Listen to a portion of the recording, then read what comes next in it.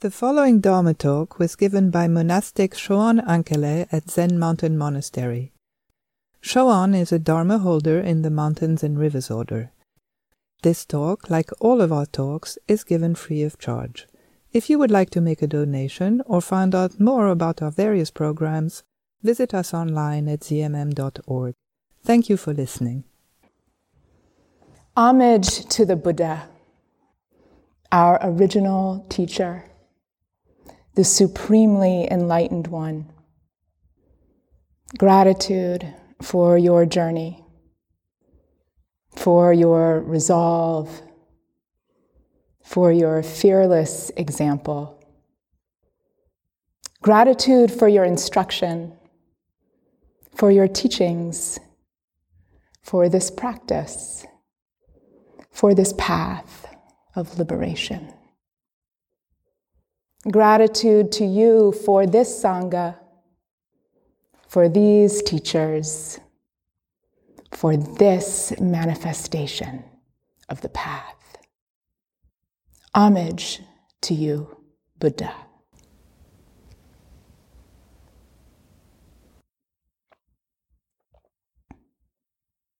So we are entering the belly of the beast. If the beast is Rahatsu, we're sliding down the throat right into that first chamber of the stomach. And a couple things coming up for me. Definitely appreciating the way that Rahatsu is framed as a celebration, an observance, an acknowledgement of the Buddha's enlightenment. So, however we may relate to that, it's right there in the center. And Daido Roshi, appreciating his flexibility and creativity, and seeing that by moving the traditional observance of Rahatsu, Buddha's enlightenment, which would be December 8th, to the end of the year, it creates this very juicy bridge into the new year. So I wanted to share a part of the retelling of the Buddha's enlightenment as a jumping off point for some further reflections, which I hope will be helpful. So this is from Thich Nhat Hanh's book, Old Path, White Clouds, which is such a wonderful book. It's a retelling of the life of the Buddha. And he takes his time, as you can see. It's all drawn from the sutras. I think he probably did his homework pretty thoroughly. And then I think he used his own sense of what would be beneficial to kind of round out the story.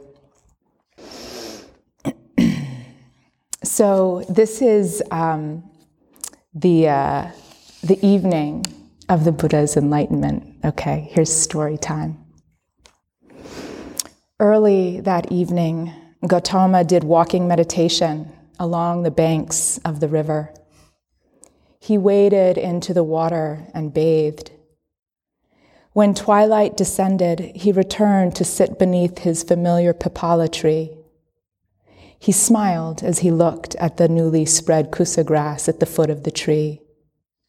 Beneath this very tree, he had already made so many important discoveries in his meditation. Now the moment he long awaited was approaching. The door to enlightenment was about to open. Slowly, Siddhartha sat down in the lotus position. He looked at the river flowing quietly in the distance as soft breezes rustled the grasses along its banks. The night forest was tranquil, but very much alive. Around him chirped 1,000 different insects. He turned his awareness to his breath and lightly closed his eyes. The evening star appeared in the sky. Through mindfulness, Siddhartha's mind, body, and breath were perfectly at one. His practice of mindfulness had enabled him to build great powers of concentration, which he could now use to shine his awareness on his mind and body. After deeply entering meditation, he began to discern the presence of countless other beings in his own body right in the present moment. Organic and inorganic beings, minerals, mosses and grasses, insects, animals, and people were all within him. He saw that other beings were himself right in the present moment. He saw his own past lives, his births and deaths. He saw the creation and destruction of thousands of worlds and thousands of stars. He felt all the joys and sorrows of every living being. He saw that every cell of his body contained all of heaven and earth and spanned the 3 times, past, present, and future. It was the hour of the first watch of the night. In the story of the Buddha's enlightenment, there are 3 watches of the night.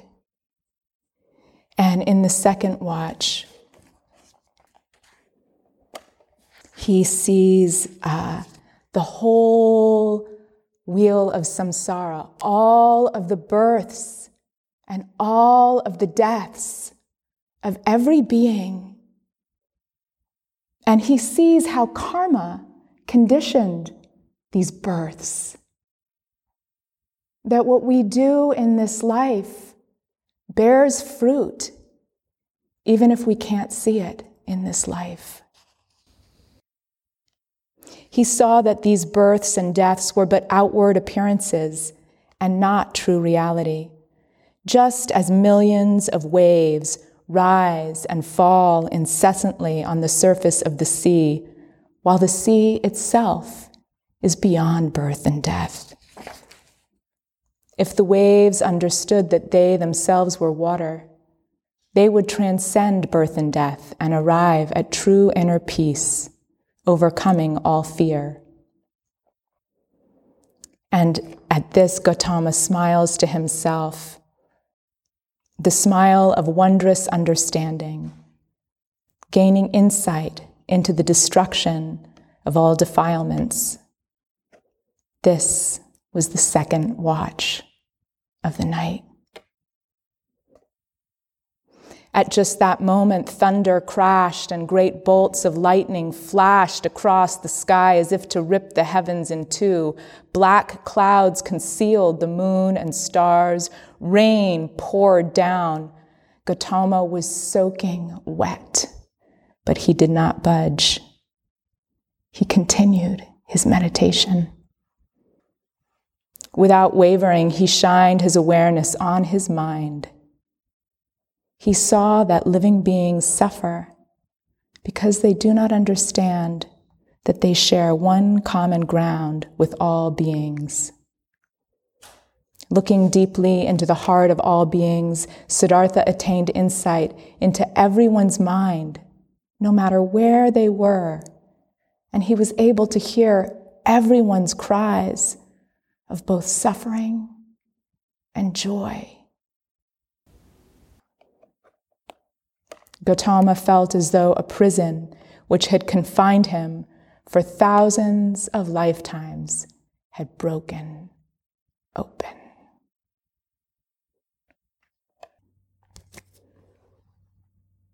So, if you can take that in as inspiration, I'd like to offer, on the other hand, a short anecdote that I read on a Buddhist website about how Trungpa Rinpoche, at the start of a lecture,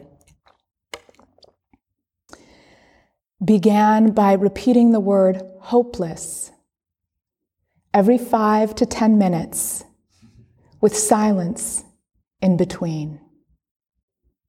Hopeless. Hopeless. Hopeless. Hopeless. Hopeless. Hopeless. Hopeless. Give it up.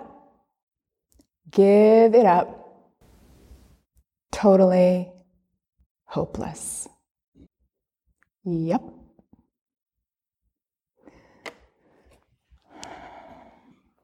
So here we are on the razor edge of inspiration and hopelessness. The vista of infinite possibility and the close at hand ground of what you see is exactly what you get.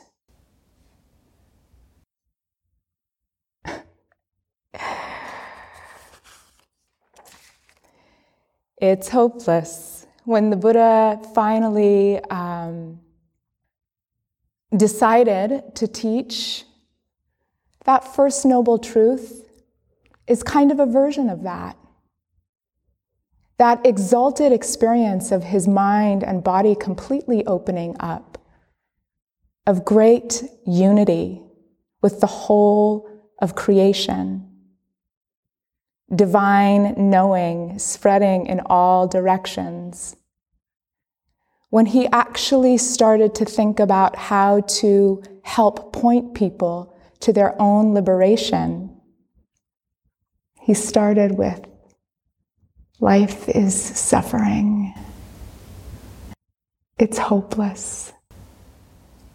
All of the energy that you take to try and be happy and set your life up in some way that will give you deep and lasting fulfillment, whether it's work or relationship or where you live or what you do or having a family or not having a family, none of it is going to give you what you're looking for in an ultimate sense. It's hopeless. Tough love.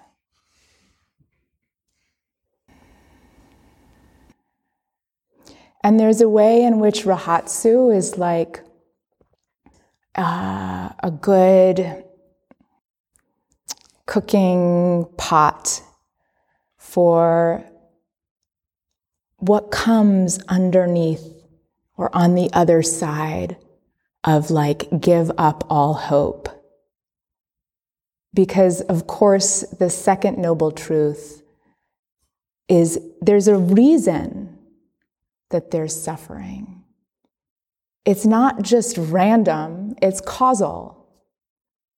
There's a reason. And because there's an origin of suffering, it's possible to put an end to it. But just not by the way that we normally go about it.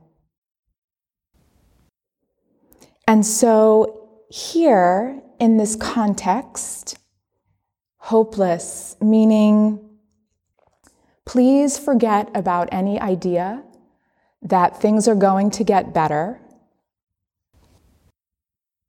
that you might break through and wind up on the other shore. This is it. You are at the other shore. What happens when we give up hope? Well, we do it together so that that's combined, hopefully, with optimistically with the sense that the possibility is right here. It's all been like put together and created to keep you right here. This is where the other shore is. Don't depart. And the longer the days and the shorter the nights and the more tired we get and the more hopeless the whole thing seems, the more our body hurts, the more we think there's no way. But here everyone is. Here we are. We brought ourselves here. Could it be? Could it be? What has to happen for the other shore to come into view?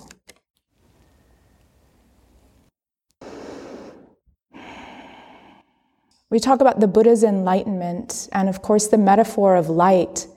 I mean, it's a potent metaphor because in some ways there's an accuracy to it. We say the absolute light, luminous throughout the whole universe. Radiant light.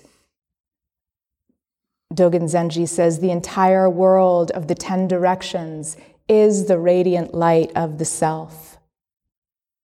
The entire world of the 10 directions is within the radiant light of the self. And we glimpse that light. We glimpse it. Sometimes it's like blinding, and sometimes it's just a glimmer. All those moments were just for a second, for an instant, we brush against, complete. Where did it come from? What is that? Pay attention. It can go so fast. Sometimes it's not even that we see it directly, but it's sort of like indirectly, like the refraction. This morning, I was sitting on this side of the zendo for oryoki, and I looked out the window. I raised my eyes, and the whole of the forest on that side was pink. Yeah. So I cheated. I turned to look, and I saw the sunrise coming up in the east. But you know what? As brilliant as it was, the light reflected on the meadow was even more beautiful. So even in a moment, we can glimpse that radiant light. Even just to feel into your body. Choose an ache or a place of tension. And just let your awareness rest there without judging. Just the sensation, the tingle, the pulse, the whir. That's like the reflection. It's like that Emily Dickinson poem, "Tell all the truth, but tell it slant. Success in circuit lies." Too bright for our infirm delight, the truth's superb surprise. As lightning to the children eased with explanation kind, the truth must dazzle gradually, or every man be blind.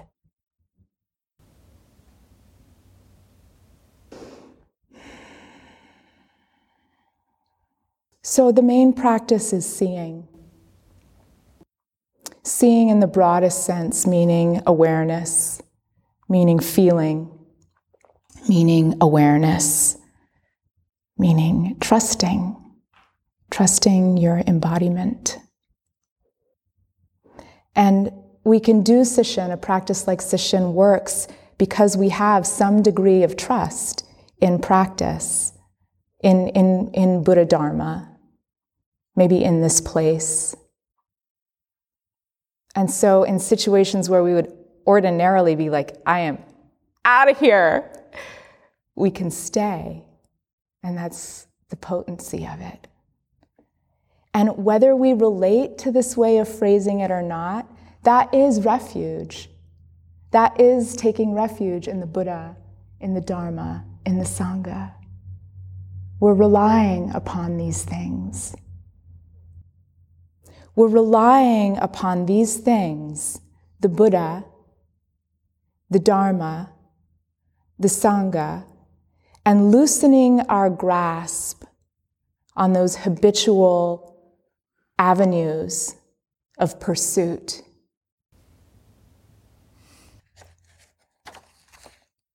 And this is what lets us begin to develop our capacity to look deeply.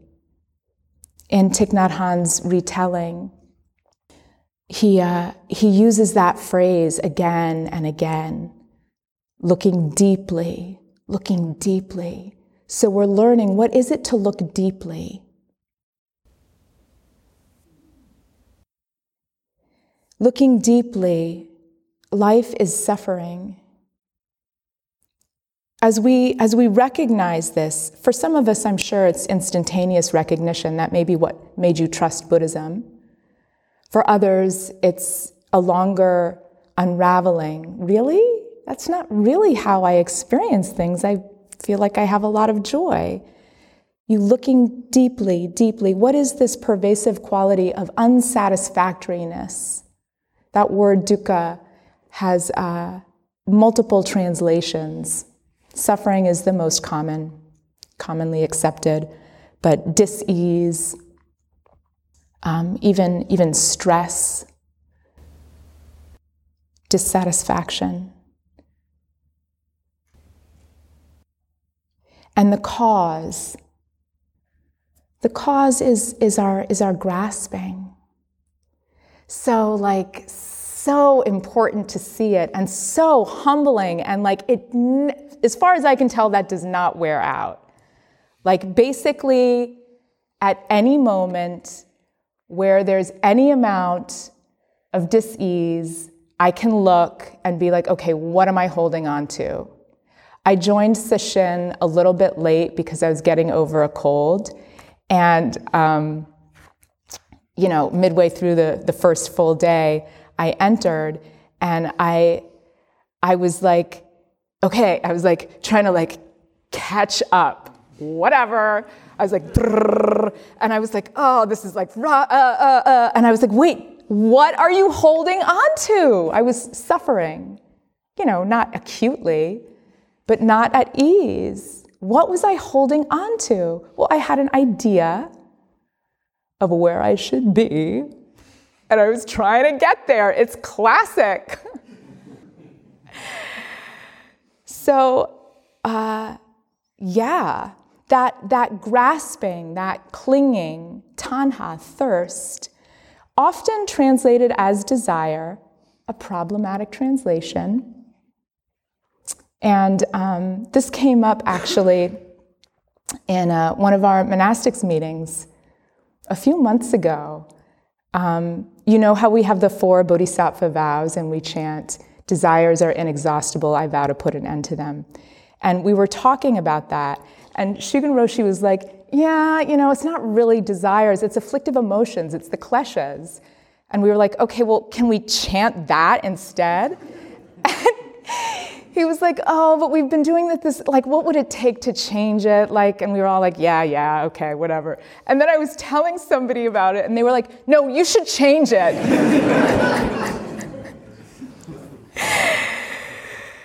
Well, we can understand it correctly and then spread the word, right? Because desire holds a lot in it. Because we can talk about bodhicitta and the desire to wake up. That's so important. The desire for liberation, that has got to be moving through us with some energy. in a session like this, that's so important, to be like feeding that yearning. But it's the like clinging, grasping. Like we have to like begin to feel into in our body, like what is grasping and clinging? And what is like wholesome aspiration, longing? Look. See.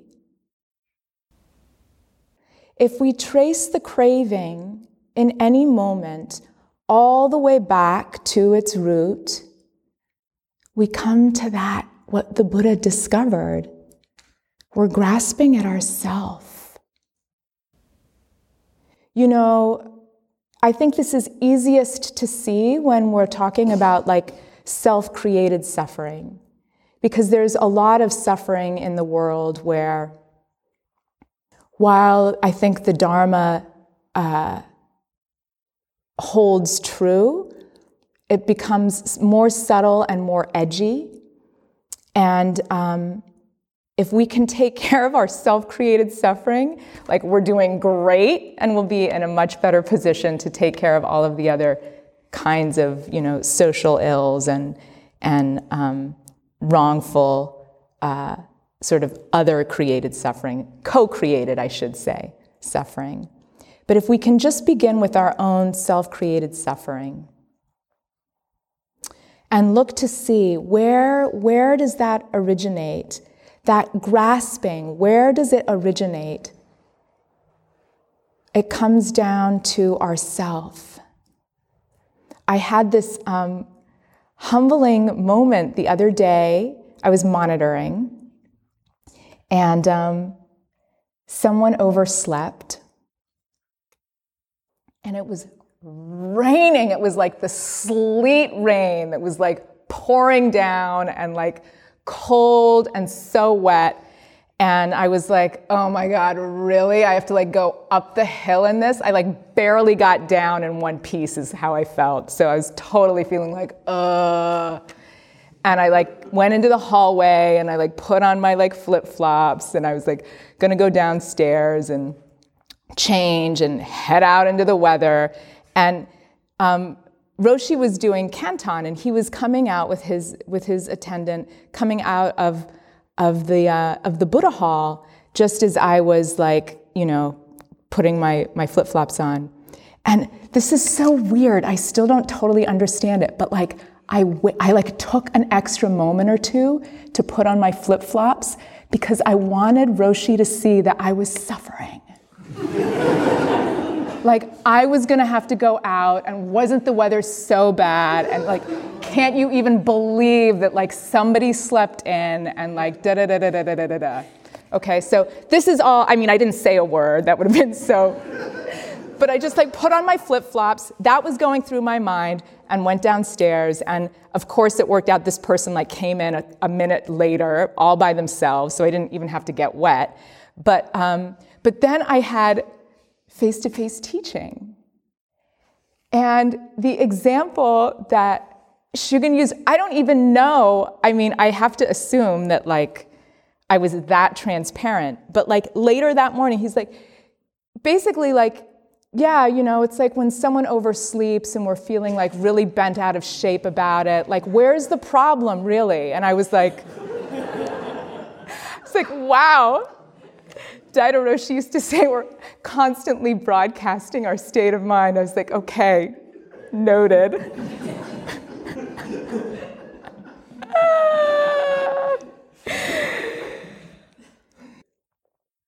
So what was that about? Like, what was it in me that like I wanted my suffering seen, right? Somehow like my sense of self like validated or plumped up a bit. And like, once we start to like get onto ourselves, it's interesting. It's interesting if we can have enough space so that we're not just like there caught in the wave of our suffering, to sort of see like, wow, what are our habits and patterns? You know, when Gokhan was talking yesterday about like, hello habit, hello pattern, like that. Like, wow. And I don't think that there's a need or nothing is added by bringing judgment. It's just seeing. It's just seeing. Looking more and more closely, all of these habits, all of these patterns, what's underneath? What's underneath? What are we protecting? Who's that self that wants to be seen, plumped up? That sense of self is steeped, is drenched, is like completely soaked through in habit and pattern. And we will go towards what is uncomfortable just because it's familiar. Check it out. We will give rise to the same uncomfortable feeling states. We will enact the same fucked up scenarios just because they're familiar. That's our sense of self, like creating and affirming itself. It's wild. Looking deeply, we can see. We don't need to judge. We can start to see. Seeing it for what it is, we're no longer imprisoned in the same way. That tendency for the mind to turn towards what is familiar is what's talked about in teachings on rebirth. That we're in the bardo, and if we're not kind of lucid, if we haven't trained our mind, we will naturally we'll be drawn back into the lower realms of rebirth because they're familiar, comfortable. The light, it's described as the light, the like kind of duller, more muted lights of the like lower realms pull us in.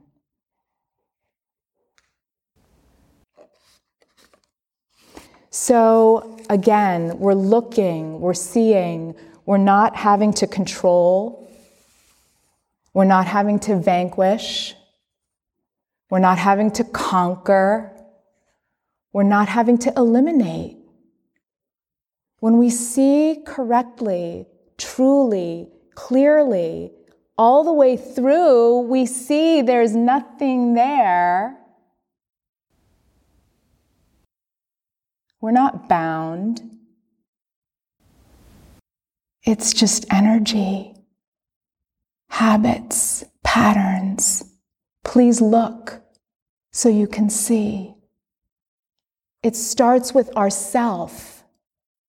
Sometimes I try to bring forth a very palpable sense of myself. I mean, like, I know what I feel like, right? We all know what we feel like.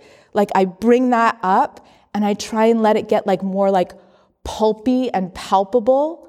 Like, really, like, there I am, there I am, there I am. So I can like look and see and watch it.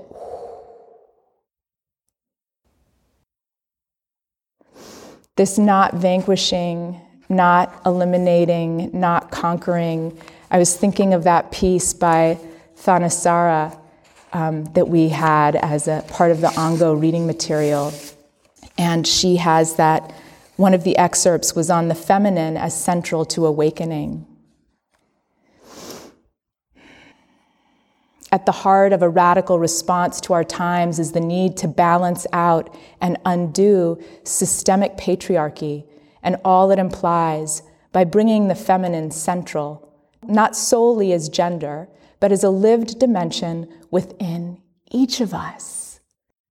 It's just a way of speaking. But it's a potent way of speaking because across history, those qualities that are sort of, Thanissaro identifies as receptivity, inclusivity, empathy, kindness, care, gentleness. She has another section where she says it's not only gentle, there's wild passion, fierce protection. Think of like the mama bear, the Dharma protectors. But that because these qualities have been sort of exiled in terms of systems of power, in terms of the overculture, we're out of balance. And this is damaging for everybody. Everybody. Everybody needs receptivity and empathy and care and kindness. It doesn't have to do with gender. But in our kind of sick, twisted ways, we've kind of like, it's not like that. So when she talks about the feminine is central to awakening, it's these energies.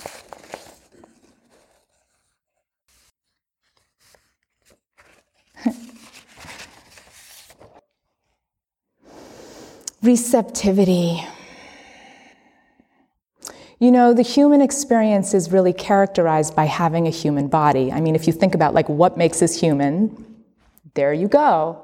I love that part in Gokhan's talk where he spoke about looking at the altar. Like, what's on the altar? A person sitting still.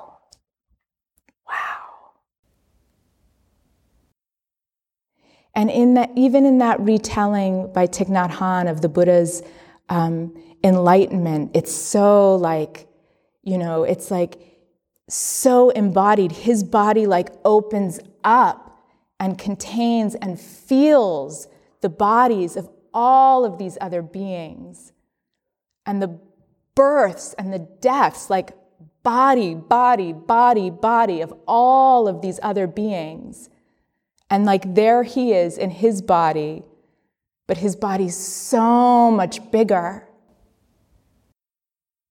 This body, this tired body, this aching body, this body. We go into our felt experience. So forgetting the concept or releasing the concept of the body. Like we can be in our body and not recognize like we're holding a conceptual view of our body. And probably if you grew up in this culture, there's a lot of baggage with that conceptual view of your body. So letting go of that, the thinking part of it, and really just like, what's the feeling? What's the feeling? Letting go of the idea and going to the direct experience. This is a doorway into our true body. Our true body, the ocean and the waves. Each of those waves is a real thing. Right? Arising and falling. But that ocean, what a vast body. Birth and death, this is a real thing.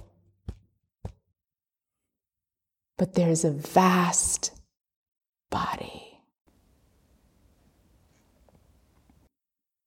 We can use the body. So at this time in session, as the mind is settling or not settling, whatever, the body can really take the lead, right? That's part of the skillful means of the like fatigue and like kind of exhaustion factor of Sesshin and of Rahatsu in particular.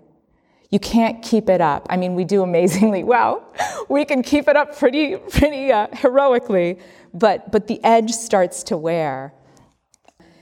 And if we can settle in the body, we may find relaxation and energy that we didn't know was there. So a few things to mention about that. First of all, there's this book called The Wakeful Body, Somatic Mindfulness is a Path to Freedom by Lama Willa Blythe Baker, which is excellent. And in it, she talks about how we can do meditation, a practice that's a concentration practice, like working with the breath.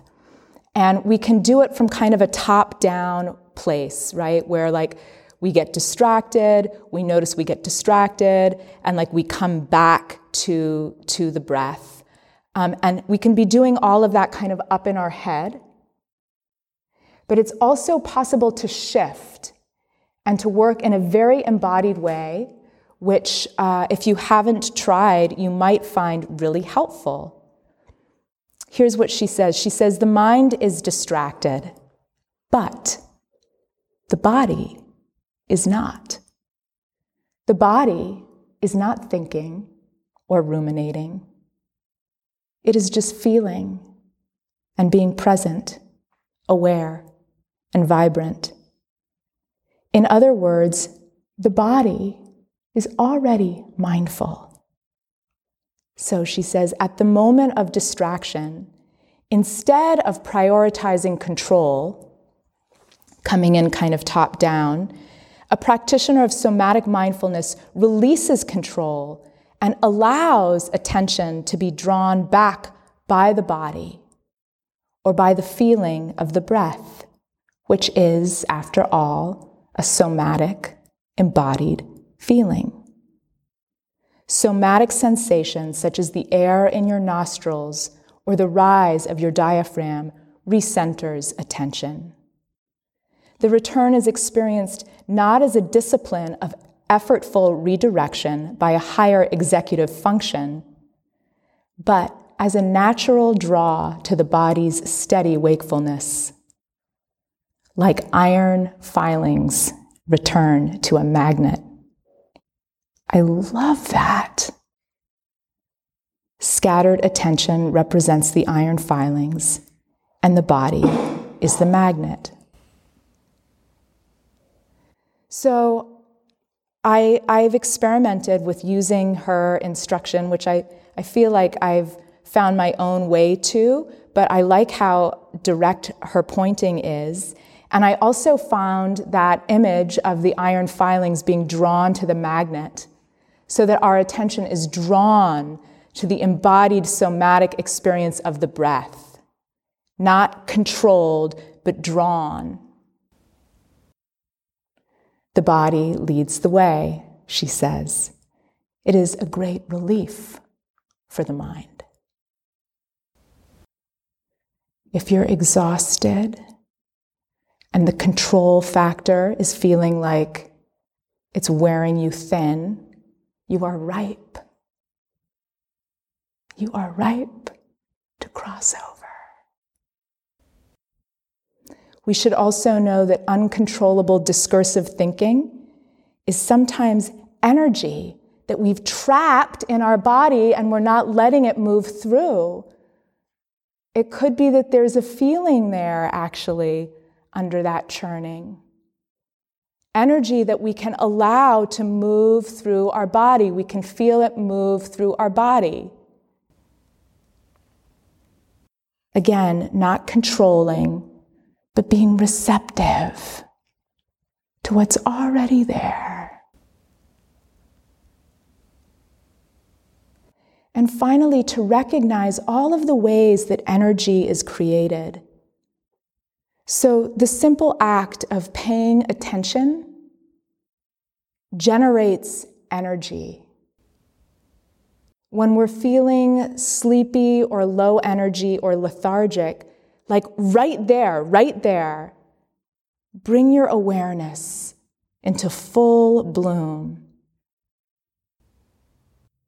And know too that we're all like, with our practice, our energy, it's like there's a storehouse of energy in this monastery. There's a storehouse of energy. All of the wholehearted practice, the chanting, the drumming, kyosaku, the chopping, sautéing, the vacuuming, all of that wholehearted practice is generating energy, and you can tap into it when you need it, because it's all one body. It's hopeless.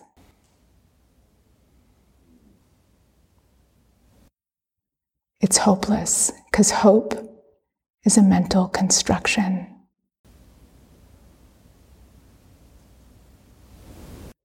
Come into your body.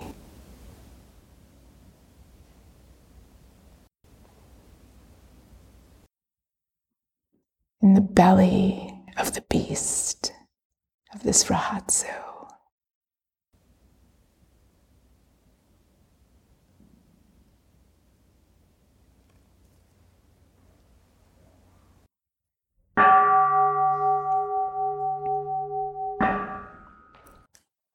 Thank you for listening. To find out more about ZMM's programs, retreats and residency, please visit us online at zmm.org.